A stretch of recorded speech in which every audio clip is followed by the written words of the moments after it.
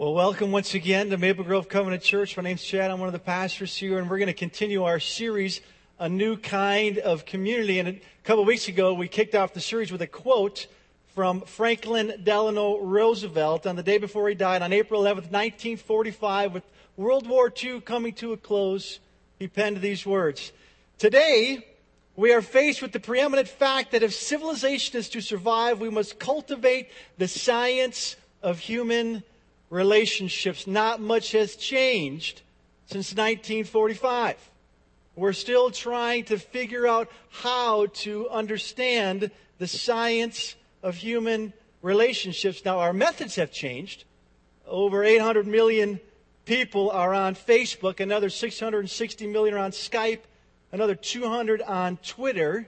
Although we're more socially connected than ever before, we're still trying to understand this science of human relationships. We're trying to connect as a community.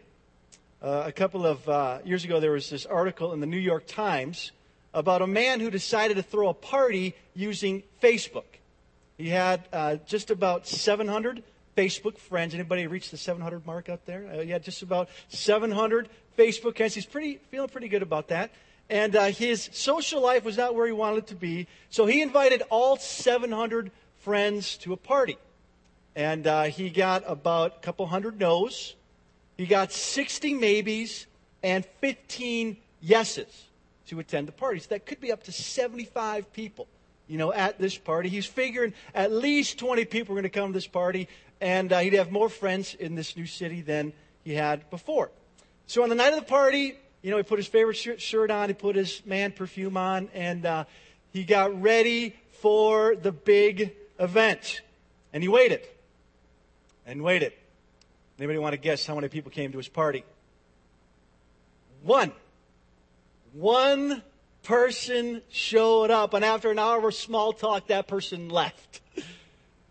Because we're still trying to figure out how to build meaningful relationships, how to build lasting friendships, how to build community. And God knows that. God created us for community. In the very beginning, God saw Adam alone, and he said, it's not good to be alone. So God gave Adam Eve.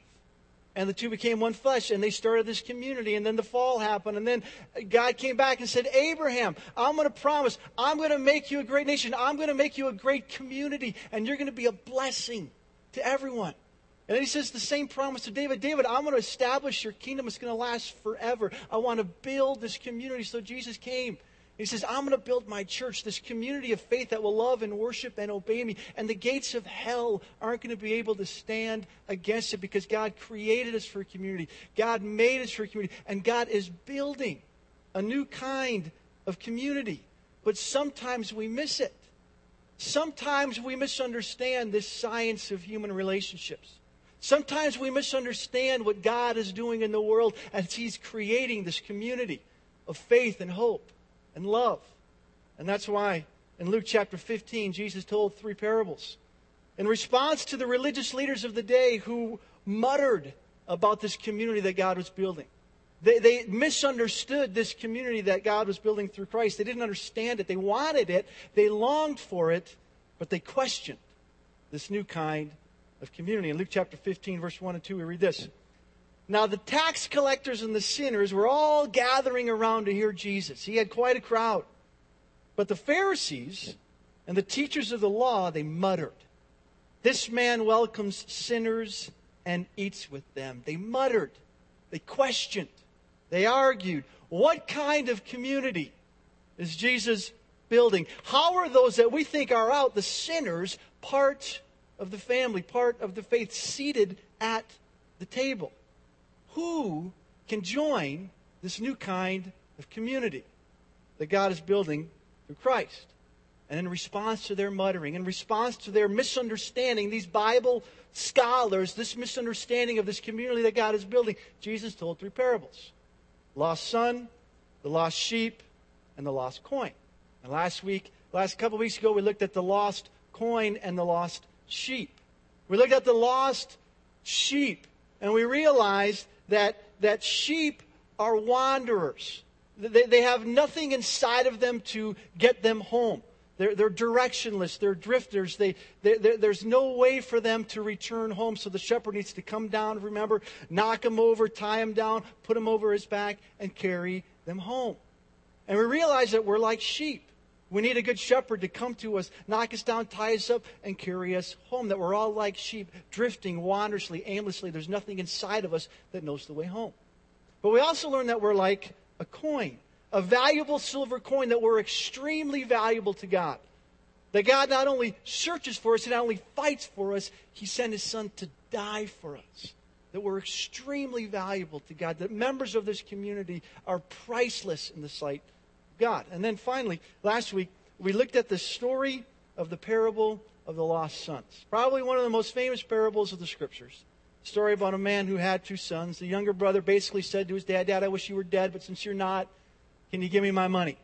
Can you give me the inheritance?" And the father graciously gave 1/3 of his estate to this younger son. And he squandered the wealth and wild living. And he finally came to his senses. He says, I'm going about this all wrong.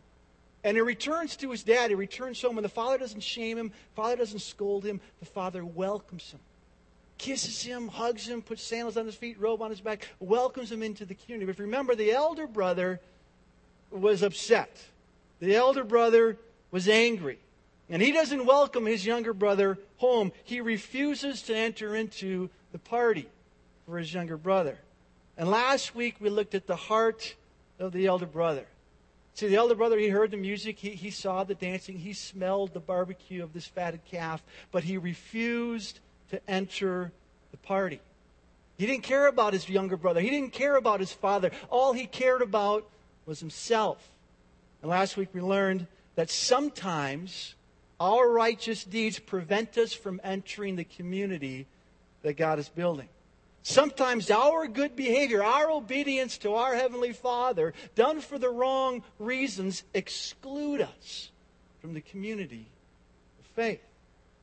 And this week, we want to look not only at the elder brother, but at the younger brother. Because the younger brother entered the party. The younger brother was restored into the community. The younger brother returned to his father. But before we do that, I just want to look at this father. This father was just amazing. Wouldn't you agree? I mean, this father saw his son from a long way off. And he ran after him. And when he caught him, he embraced him and kissed him, put a robe on his back and sandals on his feet and a ring on his finger, and he welcomed him home. I mean, it was just an awesome picture of God. Because sometimes we're like the elder brother. Sometimes we're lost in our good behavior. And sometimes we're like the younger brother. We're lost in our bad behavior. But the Father always welcomes His children home. His Father's always ready to throw a party. Because do you remember what moved the heart of God, that moved the heart of this Father? Do you remember what caused this Father to run after His Son, seeing Him from a long way off? Do you remember what caused the Father to have a heart of compassion for His Son? Well, there's this phrase that moved the heart of God. It's this phrase that moved the heart of the Father. It's in verse 17. It says this: when He came to His senses. When He came to His senses, when He realized that how He was living His life was not ending up where He wanted it to be, He repented. He returned to His Father, and the Father responded. The Father ran after Him. The Father moved towards the Son after the Son came to His senses. See, last week we completed this phrase. It was this: God is most happy with me when. Remember that when we did that? God is most happy with me when. And we realize that God is not most happy with me when I have righteous deeds done for the wrong reasons, like the elder brother. And God is not most happy with me when I'm like the younger brother, doing all the wrong things for any reason.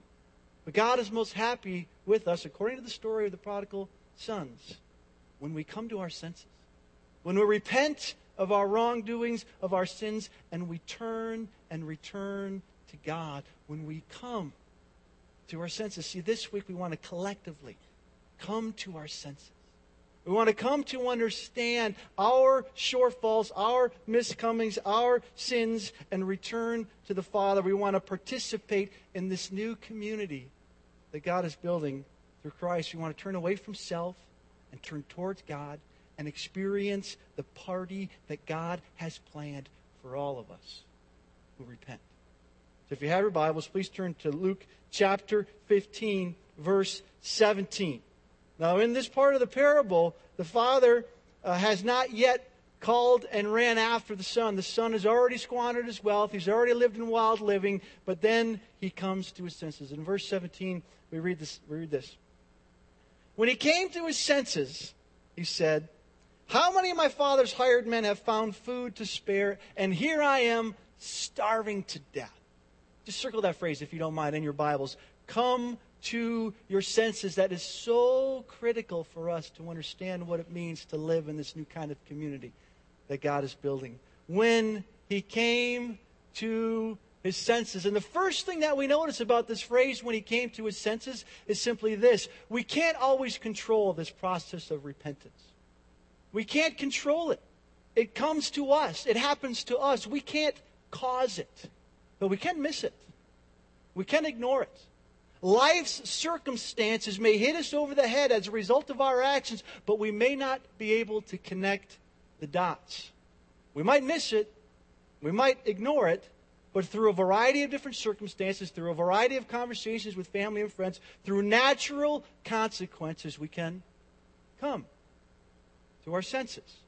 We can start connecting the dots between our actions and the results of our actions. I was meeting with a young man a little while ago, and he was coming to his senses. He realized that how he was living his life was not adding up. He was making some choices that were isolating him from his family and his friends. He lost community. And he was isolated in his own understanding of himself. And now we're over a cup of coffee, we were talking, and he says, you know what? Maybe there is a God. Maybe there's a way of living that is different from what I am living. And he started coming to his senses. He started to realize that how I'm living my life is not working. He started to connect the dots between his actions and the results of his actions, and he started to come to his senses. See, the first part of repentance comes to us. But the second part, we do. Verse 18 and 19 says this. I will set out and go back to my father and say to him, Father, I have sinned against heaven and against you. I'm no longer worthy to be called your son. Make me like one of your hired men. He says, I'm going to go back. I was wrong. I will move towards the one that offended me and apologize for what I did. He just doesn't think about, maybe I've done something wrong. He doesn't just talk to his friends. He acts. He doesn't just think. He doesn't just talk. He acts on behalf of what he knows to be true. He turns to the direction of his Father. And he goes home. Action is required, but he doesn't go empty-handed. He has a repentance speech prepared. Now, for those of you that are in need of what do I say to God or what do I say to another person that I've offended, well, here's a great speech that this young man gives as he comes to his senses, as he returns to the community. In verse 18, he starts his repentance speech this way. Father, I have sinned against heaven and against you. Did you notice how he started his speech? He says, I have sinned against heaven. Another translation reads, I have sinned against God. I've offended my heavenly Father. See, the younger son understood the vertical nature of repentance. See, when we offend a person, we offend a family member or a friend or a colleague, we not only offend them, we offend our God. King David had a similar repentance speech recorded in Psalm 51. Remember, King David was supposed to be out battling on behalf of the people, but he stays home. And he notices another man's wife, Bathsheba, and he not only sleeps with her, he has her wife, his Bathsheba's husband, Uriah, murdered. And this is his repentance prayer recorded in Psalm 51. Have mercy on me, O God, According to your unfailing love, according to your great compassion, blot out my transgressions, wash away my iniquity, and cleanse me from my sin. Against you, and you only, have I sinned and done what is evil in your sight. Against you, God, I have sinned. And we say, what about Bathsheba? What about Uriah? What about the people that you were supposed to be protecting, but instead you were back in your palace? What about them? And David says, I first sinned against God. Because there's a vertical component of every sin we commit. You not only offend your spouse, not only offend your parents, not only offend your co-workers, every sin that we commit is an offense to God. It's an offense to God. It separates us from our relationship with God. And we know that, don't we? When we lie, when we cheat, when we do something that we know we're not supposed to do, it hinders our prayer life. It hinders our worship. It hinders our ability to connect with God. There's a vertical component to every sin that we commit. And so the younger brother said, I have sinned against heaven. I've sinned against God. I'm not only sad for what I did to my dad. I'm not only sad for squandering his wealth. I'm sad for breaking my relationship with my dad, for refusing to follow my heavenly Father's will. I've sinned against God. I've broken connection with my heavenly Father. I've walked away from his will for my life. See, the young man deals with his vertical nature of repentance. And then he moves to the horizontal. Verse 21 says this. The son said to him, Father, I've sinned against heaven and against you. I'm no longer worthy to be called your son. Did you notice that I statement? It's a beautiful statement. He says, I've done something wrong. I've sinned against heaven, and I've sinned against you, Dad. I've wronged you. My actions caused you pain. He doesn't blame anybody. He doesn't blame his dad. He says, Dad, if you would have been there for me when I was a teenager, I never would have ended up this way. He doesn't blame his elder brother. He doesn't say, Dad, if you had an elder brother like mine, this pharisaical, do-gooder, you would have snapped long ago. He doesn't blame anybody. He takes responsibility for his actions. And he doesn't say, if you're mad at me, Dad, I'm sorry. I don't know if you've ever heard that type of repentance. If I've offended you, please forgive me. He doesn't have this condition. He says, I've done this wrong. I take responsibility for my actions. I was wrong. I sin against you. I take responsibility for my actions. Then he says this, I'm no longer worthy to be called your son. Make me like one of your hired men. Which is really an interesting phrase. Make me like one of your hired men. Because a hired man was a day laborer. It's a person who did not live in the home like a household servant. It was one who lived in the city but worked for the family, would come and work as a day laborer or a hired hand. And what this younger brother is saying, he says, I want to make amends for my mistakes. I want to pay you back for what I've done. I want to work as a hired hand to pay back the 1/3 of the estate that I squandered. I don't want to be your son or a household servant. I want to be a hired hand. I want to make amends. I want to pay you back for squandering the wealth that I squandered. He not only apologizes for his actions, he says, I'm going to pay you back for what I've done. Now, this works very well in a horizontal relationship, doesn't it? If I took Craig's car out for a drive and I happen to crash it, I'm going to say, Craig, I'm sorry for crashing your car, and I'm going to repair it. I'm going to pay you back for what I've done. That's what we do in horizontal relationships. If I do something wrong, I apologize and I make it right. But that's not how it works in our vertical relationship. That's not how it works in our relationship with God.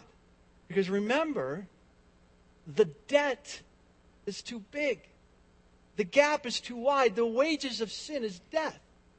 The wages of sin is death. If we want to pay back God for our sins, our wrongdoings, then we must die. Live eternally separated from God to pay back the sins that we committed. The gap is too wide between a holy God and a sinful humanity. We're all like lost sheep. There's nothing inside of us that knows the way home. We need a good shepherd to come after us, search for us, knock us down, tie us up, and bring us home. We need a father to see us from a long way off and run after us and restore us into the community. We need a Savior to come and rescue us. I don't know if you've seen, the son tried to pay the father back, but the father refused. The son tried to say, hey, I want to work as a hired man. I want to pay you back for the sins I committed, but the father refused. The debt was too big. He refused any atonement for the sin of the son. There was nothing inside of him that he could pay back his wrongdoing and return to the community. Now, I don't know if you've watched the film The Mission, but it stars Robert De Niro, and he's a Jesuit priest in the rainforests of Brazil. And he's doing a work in Brazil serving the people, and he makes a fatal mistake. He ends up causing great harm to the community in which he's seeking to serve. And he is thrown out of the community. And De Niro, as this priest, tries to make amends for his sins. He tries to pay back the community and God for the wrongs that he committed. And he put this huge weight on his back. And he has these ropes and this long rope full of weights of metal. And he's struggling, trying to carry this weight up a steep cliff. He's doing everything he can to make amends for his sin. And yet, as he's coming up this cliff, I want to show you a clip of when he meets the tribe. He meets the tribe that he offended, and there's this tension. What will the leader do now that he sees the one that committed such a heinous crime on the community? Watch this, The Mission.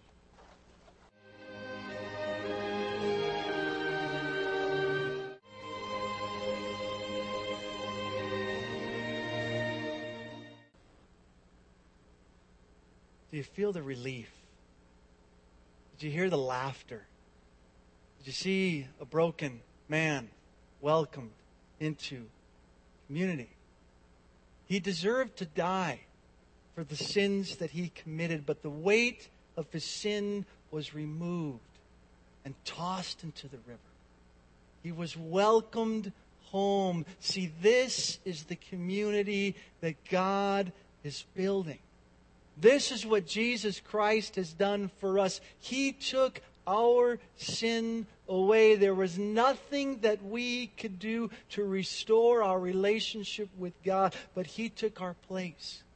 And He doesn't just cut a rope, releasing the weight of sin from our backs. He bore the weight on our backs. He took our place and died on the cross, so that we could enter into this community that God is building. He sacrificed His life so that we could enter into this new kind of community.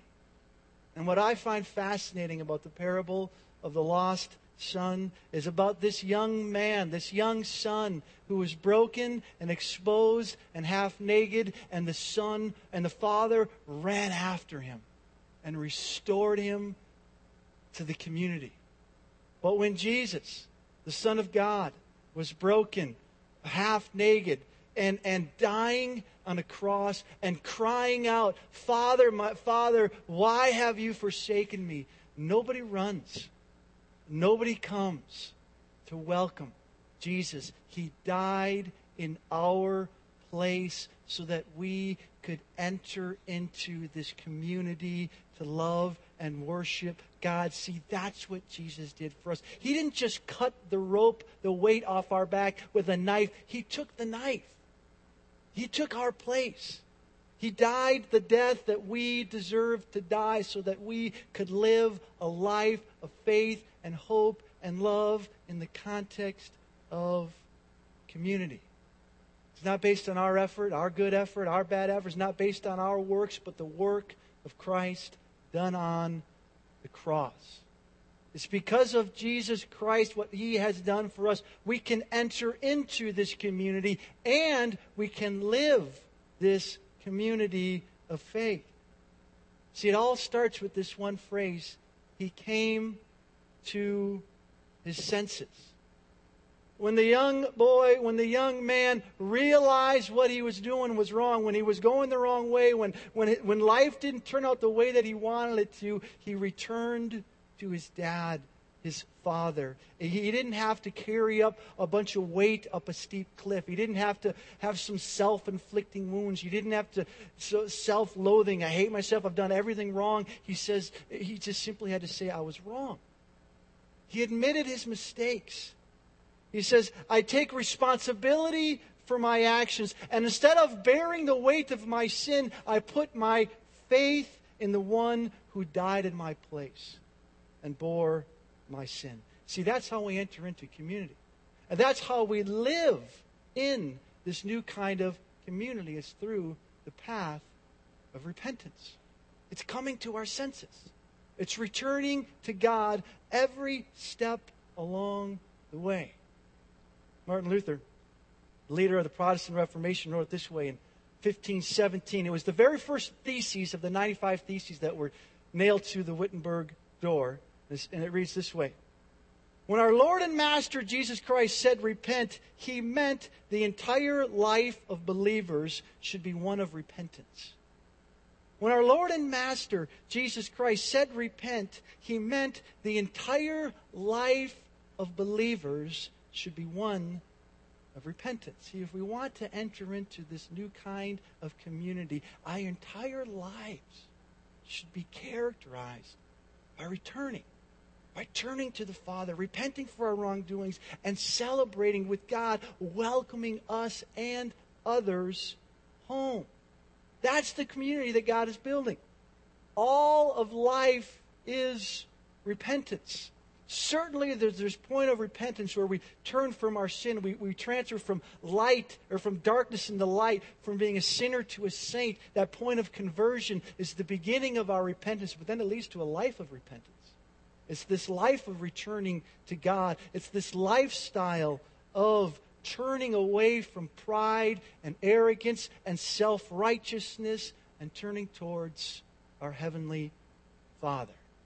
There's this lifestyle of repentance. We don't have to blame other people. We don't have to minimize our sin. We don't have to rationalize our sin away. We don't have to pretend that our sin does not exist.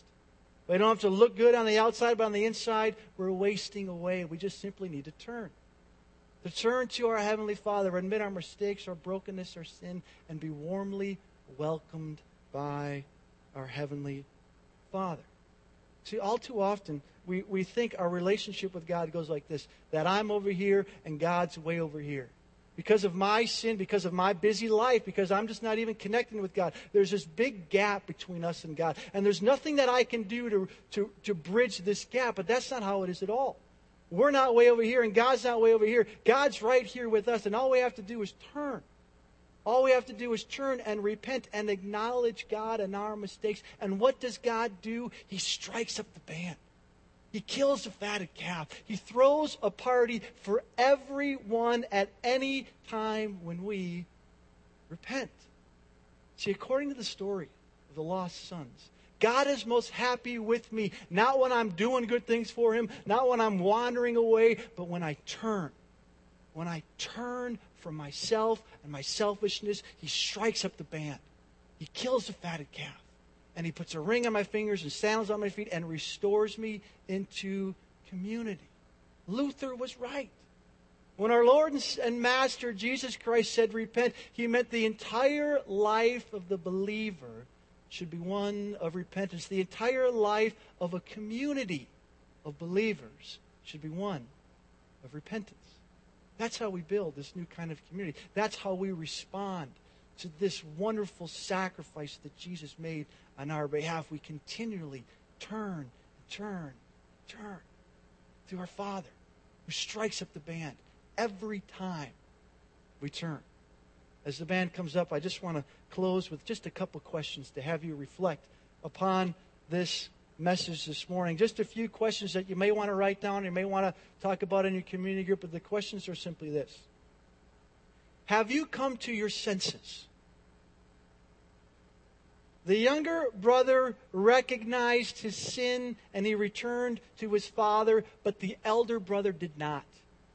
Even when the father pleaded with the elder brother still did not enter into the community. He never came to his senses. Have you? Have you come to your senses? Have you realized your sin of self-righteousness, your sin as a wanderer? Have you come to your senses? The second question is simply this. Are you living a lifestyle of repentance?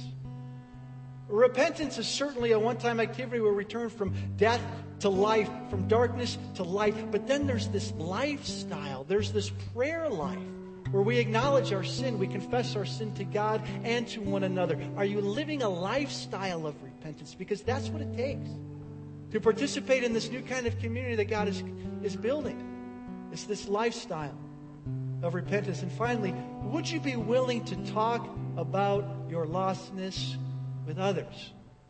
Would you be willing to let other people into your life and confess your sins to one another? Because we all have blind spots, don't we? I've got blind spots, and you can see my blind spots. And you've got blind spots, and I can see your blind spots. But the beautiful thing about community is that we can help one another see our blind spots, see our sins, see our pride, and we can restore one another into community. Have you come to your senses? Are you living a lifestyle of repentance? And would you be willing to allow people into your life so that you can enter into this community? Repentance moves the heart of God like nothing else can. Repentance moves the heart of God. Heavenly Father, we're so thankful for this word this morning. We're so thankful for the story of these two lost sons and this extravagant father. And we ask, oh Holy Spirit, that you would do a work in us, that you would convict us of our self-righteousness, convict us of our sin, so that we might come to our senses, so that we might hear the dancing and the music and smell the barbecue of a calf and experience the embrace of our Heavenly Father. Lord, we just invite you to do a work among us, to repent, to return, and to enjoy the party of this new kind of community. Pray this in Jesus' name.